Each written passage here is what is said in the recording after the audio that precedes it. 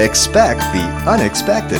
Pastor Xavier Reese with the simple truth. She's alone, she's lonely, she's hurting. She's had a miserable life, as we're going to see. And here she is, but there is Jesus. What a picture of God's grace and mercy. And it's amazing how and when God does it. When you least expect it, here it comes. God is always reaching out at every opportune time to reach out to sinners. Always, thank God.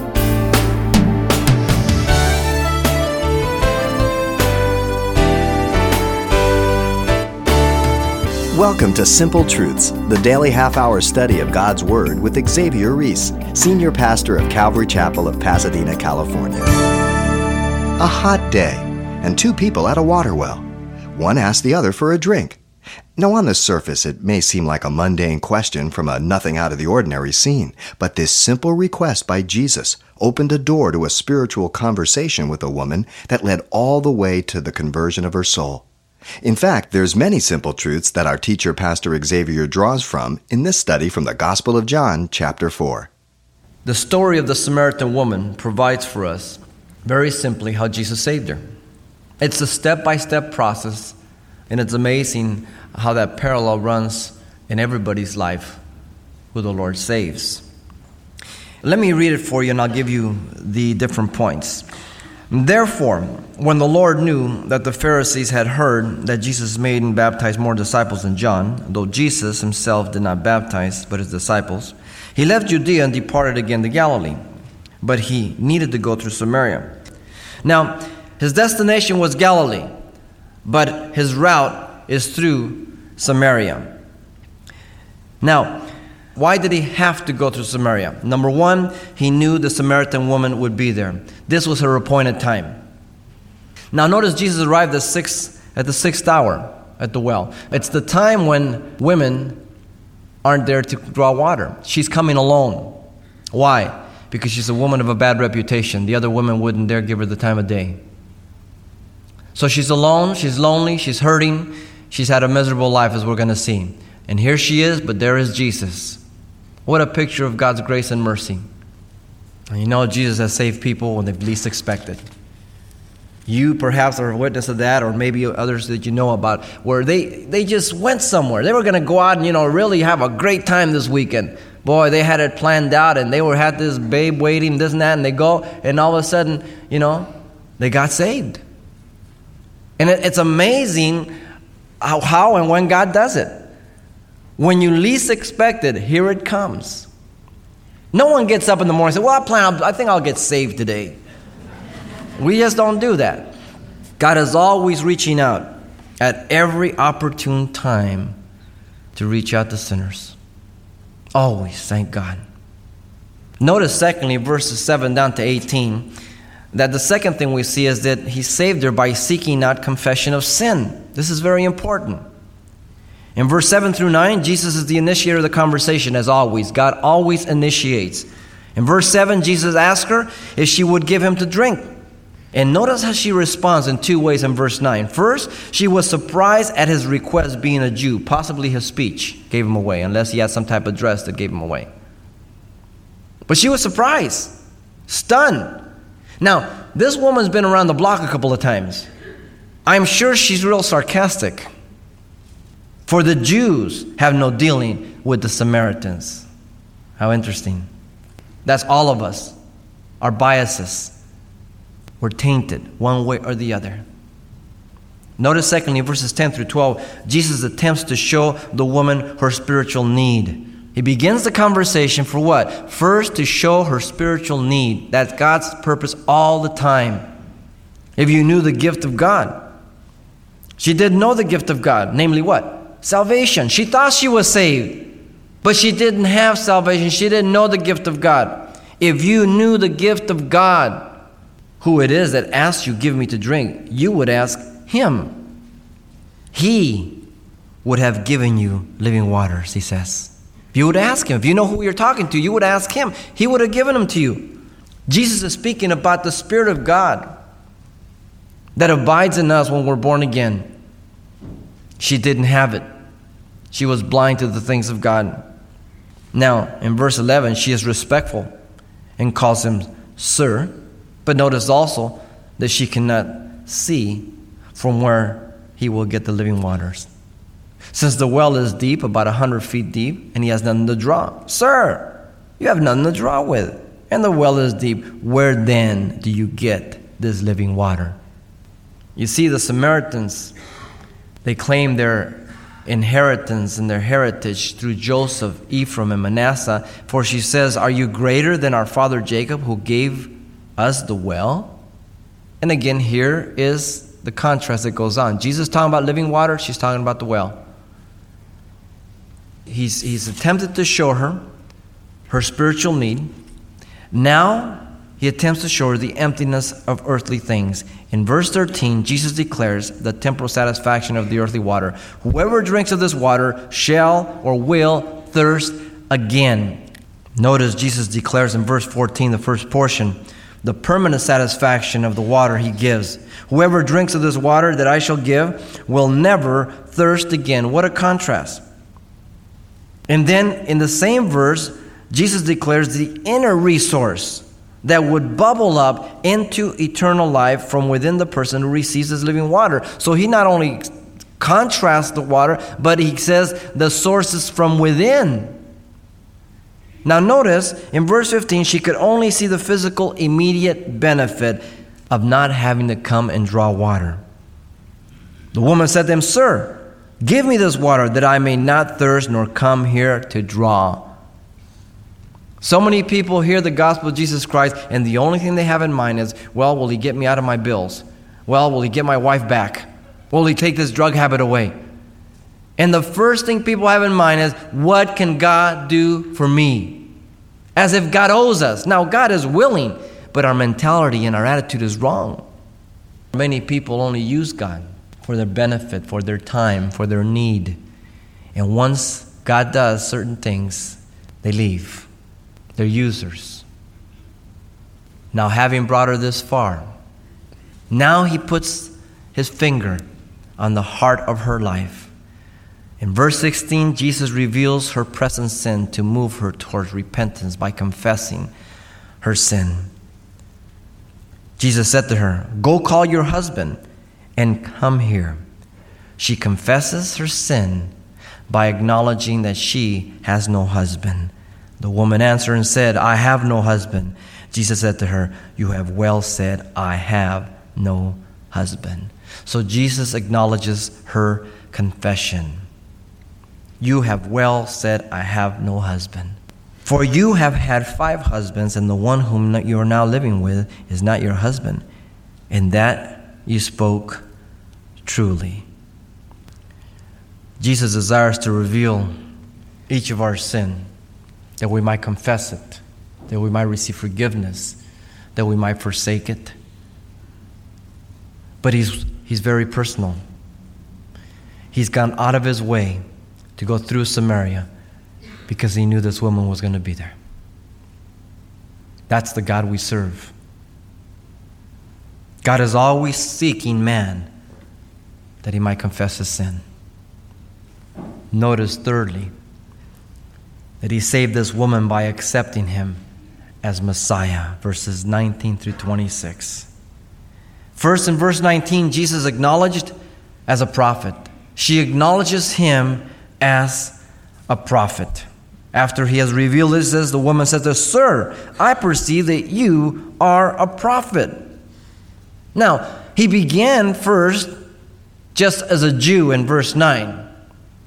He's been addressed, Sir, 3 times, verse 11, verse 15, and here in verse 19. And now all of a sudden, he is a prophet. He now is one who God speaks to and through, a prophet. He's come a long ways in a short time. And that's how Jesus works in your heart. He brings you along a step at a time. Notice, secondly, in verse 20 through 24, that Jesus removes her religious confidence. See, once you expose people, then they throw up all their garb, all the decoy and everything else. In verse 20, she puts Jesus to the test as God's prophet. Who is right in the controversy of the place of worship, the Samaritans or the Jews?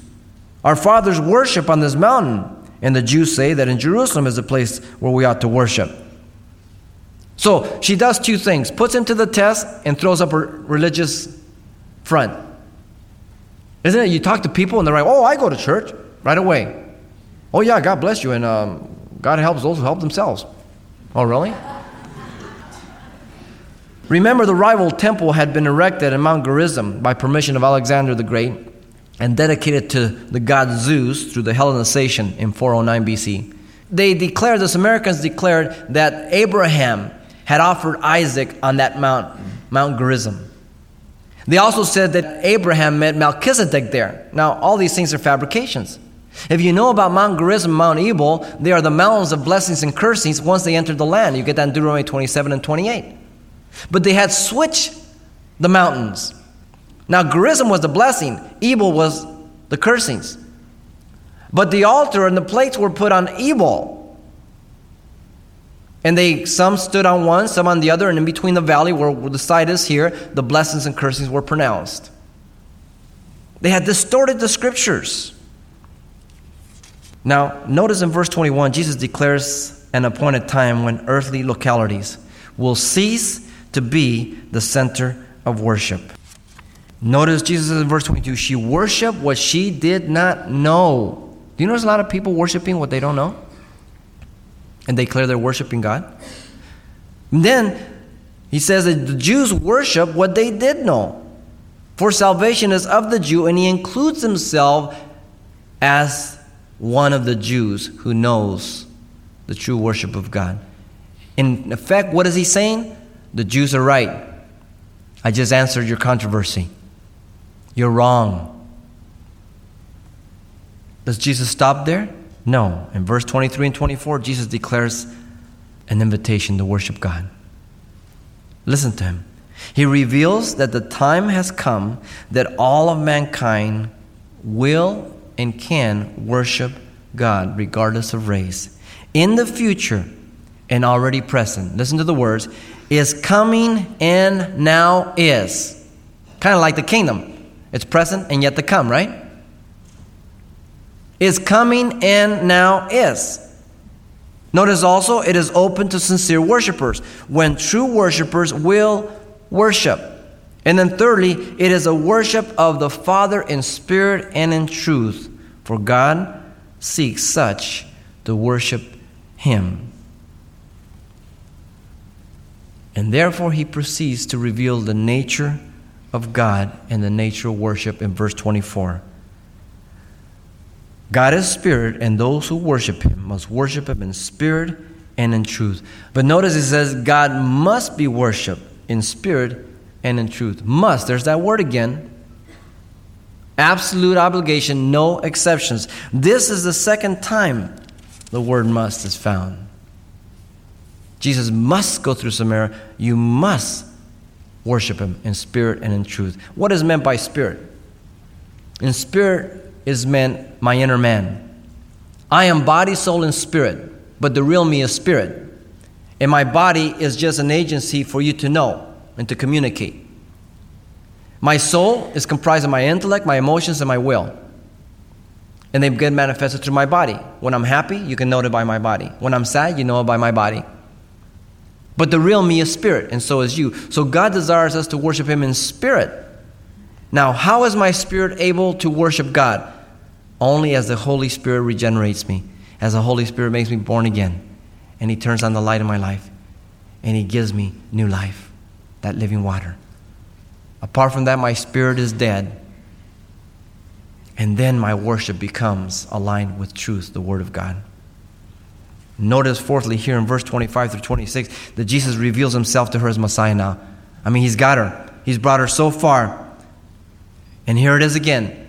See, you never tell anybody about God without giving them an invitation. You don't tell, well, look at this water, so good, so delicious, and you offer it to him. Look at verse 25. She confesses her belief in the coming of the Messiah. She says, the woman said to her, I know the Messiah is coming, who is the Christ. When he comes, he will tell us all things. She concurs that the Messiah is coming. She believes in that. But real politely, what is she telling Jesus? I don't really think you're right about your answer. I don't think the Jews are right. But when the Messiah comes, he'll tell me. Very politely, she's saying, I don't accept your answer. Jesus declares to her, I who speak to you am he. Blew her away. Point blank. Only one person is referred to, ego eimi, and that's God. Exodus 3:14, he spoke out of the burning bush. Jesus uses this constantly of himself. Abraham rejoiced to see my day. He saw it and he was glad. Before Abraham was, I am. John 8:58. Only the Holy Spirit can bring light and conviction to us to accept Christ Jesus the Messiah. Only the Holy Spirit, not man's persuasion. Only the individual can accept or reject him as Messiah. It is a personal choice and a personal responsibility. No one can make that choice. For God did not send his Son into the world to condemn the world, but that the world through him might be saved. John told us already in John 3:17. God sent the Son to save you, not to condemn you. Now, fourth and last, notice verse 27 to 42. Jesus saves this woman by using her as his instrument.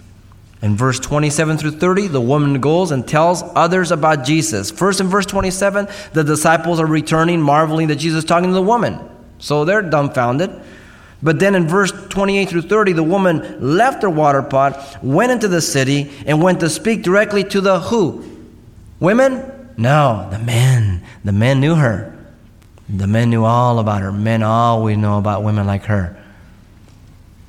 They exalt themselves over women like her. You see, they were well acquainted with her reputation. She told them of Jesus, who told her all she ever did. Can you imagine walking into this woman like that, and she says, I come and see a man who told me all things that I ever did. I can imagine one of the guys saying, well, I can tell you all that. She caught their attention by saying, could this be the Messiah? She didn't say he was. Why did she put it that way? So that each man would have to make that decision all on their own. You've got to investigate it. And so they came out of the city and they came to Jesus. Now we have an interlude between that. Verse 31 through 38, now the disciples are taught about the work of the Father. The disciples are in the same condition to an extent as the woman. They're concerned with physical things. They don't see spiritual things. Look at verse 31 through 34. The work is concerned with people, not self. The disciples were concerned with the physical, temporal things as the woman of Samaria. They're asking Jesus to eat. Now, is there anything wrong with food? No, but that's all they're preoccupied with. They're not even seeing this lost woman. All they're seeing, she's a Samaritan. They're as bad off as her. Verse 32, Jesus declared that he had food which they knew nothing about. And they start scratching their head. The disciples tried to figure out, did somebody bring him some food to eat in verse 33? And Jesus plainly declares to them that his food was to do the will of the Father who sent him and to finish the work, verse 34. Point blank. He takes this opportunity to what? Disciple his disciples. To teach them the priority of the kingdom. Verse 35 through 38, the work is the harvest of people, he says. In verse 35, he says literally, don't be procrastinators. The harvest is ready. Do you not say there are still 4 months? And then comes the harvest. It's December at this time. Behold, I say to you, lift up your eyes and look at the fields, for they are ready, white for harvest. I can imagine he's pointing the fingers as all the Samaritans are coming out. There's the true harvest. And he points to them exactly what the goal of the kingdom is. The harvest involves people's eternal life, which should cause great joy both to the sower and to the reaper, verse 36 tells him. And then in verse 37 and 38, the disciples were sent out to the harvest. Jesus says it. For in this, the saying is true, one sows, another reaps. I send you to reap that for which you have not labored, others have labored, and you have entered into the labor. Who? John the Baptist and the prophets. Some sow, some water, some reap. But it's God who gives the increase, right? Paul tells us in Corinthians. God uses us sometimes to minister, sometimes to bring in some people to the Lord. But it is God who gives the increase. None of us save anybody. We're just instruments of God. And so he's teaching his disciples a very simple principle. But notice thirdly that in verse 39 through 42, the Samaritans received salvation. Verse 39, many believed due to the words of the woman. And many of the Samaritans of the city believed in him because the words of the woman who testified, he told me all that I ever did. God uses people. That's just the way he does it. He could have used angels. He doesn't. He uses people. You know, Paul the apostle, who was the fiercest enemy of the church, became an instrument to share Christ immediately after his conversion, just as the woman of Samaria. It is a key characteristic of one who is born again. You need to tell somebody. You just can't hold it in. Did he not say, out of our innermost beings would gush forth torrents of living water, bubbling up the living water? You are excited. You have come to know God. You have been forgiven. You have hope for the future. You can't keep your mouth shut. If you can, you're probably not born again. The joy of seeing others come to Christ is one of the greatest experiences in the entire world. Have you ever brought anybody to Christ? Have you ever shared your faith? Have you ever seen the expression on a person's face when they've confessed their sins and accepted Christ? There is nothing like it in the entire world. Nothing. The fruit of righteousness is a tree of life, and he who wins souls is wise. Proverbs 11:30. God is always using those he saves as his instruments to reach out to others. Always. In 1929, J.C. Penney's, his business was highly unstable. And so he began to worry and became sleepless. He worried to the extreme that he contracted shingles. Real painful if you've ever known anybody who's contacted that. Into the hospital, Penney was given medicine, tranquilizers, and they didn't help him. He's still worried about his business. One night he felt that he would die before morning, and so he started to write letters to his wife, farewell letters, and his son and his friends. But by the next morning, as he was lying on the bed, he heard singing from the hospital chapel next door. Quote, "No matter what may be the test, God will take care of you." That's all he heard. Suddenly, he leaped up thinking, it is real. God loves and cares for me. In no time, he had jumped out of bed, entered the chapel, and when the miracle took place in his soul, as if it were a little bird suddenly freed to fly out of the dungeon into the sunlight, from hell to paradise. And if you know anything about J.C. Penney's and his life, what happened from that point on, you're amazed. Only God can do it. The story of J.C. Penney's is no different than the woman of Samaria. And it is no different than your story here today. God has brought you here to save you. First, by reaching out to you at this appointed time. Secondly, by seeking out your confession of sin.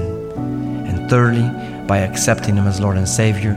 And fourthly, by using you as his instrument as he saves you. But only you can make that choice, no one else. I pray you open your heart. Pastor Xavier Reese, closing today's program with the simple truth that the living water offered a Samaritan woman at a well 2,000 years ago is the same living water still flowing for thirsty souls today. And with that, Pastor Xavier concludes this message entitled, God is not willing that any should perish. Now you can hear this message again if you like online anytime by selecting today's date under the radio tab at CalvaryChapelPasadena.com. And if what you've heard has posed a specific challenge in your own walk, maybe your own CD would be helpful for further personal study. In fact, there's more content to the message than time allows us to present on the air. And then you'll also be able to listen and make notes at your own pace. Plus, having your own copy makes it convenient to pass along to others. Mention today's date, or the title once again is, God is not willing that any should perish. And we'd be happy to pass one along to you for just $4. You can address your request to Simple Truths, 2200 East Colorado Boulevard, Pasadena, California, 91107. Again, that's Simple Truths, 2200 East Colorado Boulevard, Pasadena, California, 91107. And when you contact us, it really helps for us to know the call letters of the station you're listening to. So we appreciate your help very much. Next time on Simple Truths, Pastor Xavier brings us the story of another hurting soul, this time next to a pool that caused quite a stir. Hope you can be along.